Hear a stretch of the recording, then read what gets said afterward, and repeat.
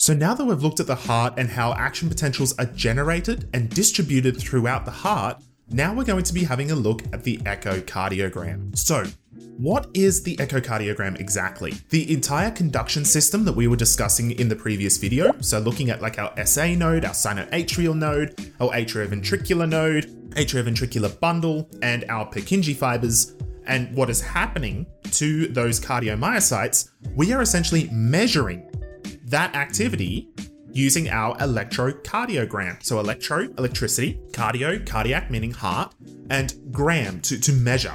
Now, one thing I do want to be quite clear here with our ECG is that the ECG does one thing and one thing only. It measures electrical activity. That's it, full stop. It does not look at mechanical activity. It will look at the electrical signals being sent through the heart, but it has nothing to do with the actual heart muscle itself constricting. So what are we looking at here with our ECG? There are three main sort of spikes that I want you to sort of pay attention to. The first one is our P wave. Now what the P wave represents is our atrial depolarization. The next part is our QRS complex. Now, when I say the word complex, it just means more than one thing together. So when we're looking at our Q, R, and S, what that is representing is two things. One, we have ventricular depolarization and our atrial repolarization.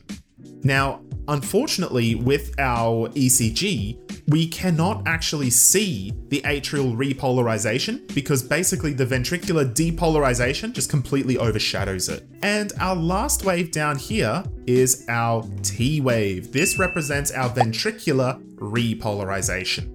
This can be a lot to take in, but let's break it down by looking at how the action potentials and how the signal is sent through our heart sequentially.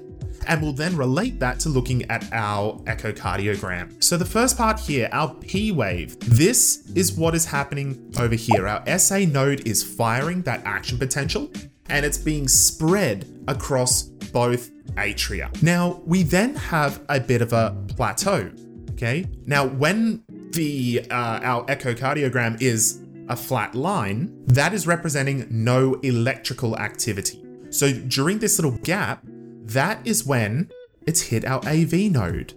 That is when that AV node is grabbing onto that action potential and delaying it by 0.2 seconds to allow the blood to move from the atria into our ventricle. So P wave is atrial depolarization. Now again, it's during that depolarization that it is triggering the atria to constrict. We then have our delay and then our QRS complex. What that is doing is that it is spreading and causing our ventricles to begin depolarizing.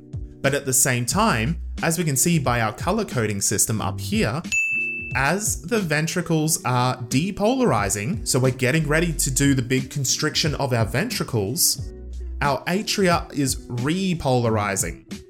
Now, again, this is overshadowed. We don't see it on here, but this is actually very important because our atria now need to repolarize to set up for the next heartbeat. So QRS, that signal is being sent through our ventricles. And then after our S wave over here, we can see this plateau. This is the constriction of the ventricles and it's tensing and holding for a short period to make sure that blood is pushed out. From there, we then have our T wave, and then we're starting to see this ventricular repolarization to get set up for the next heartbeat.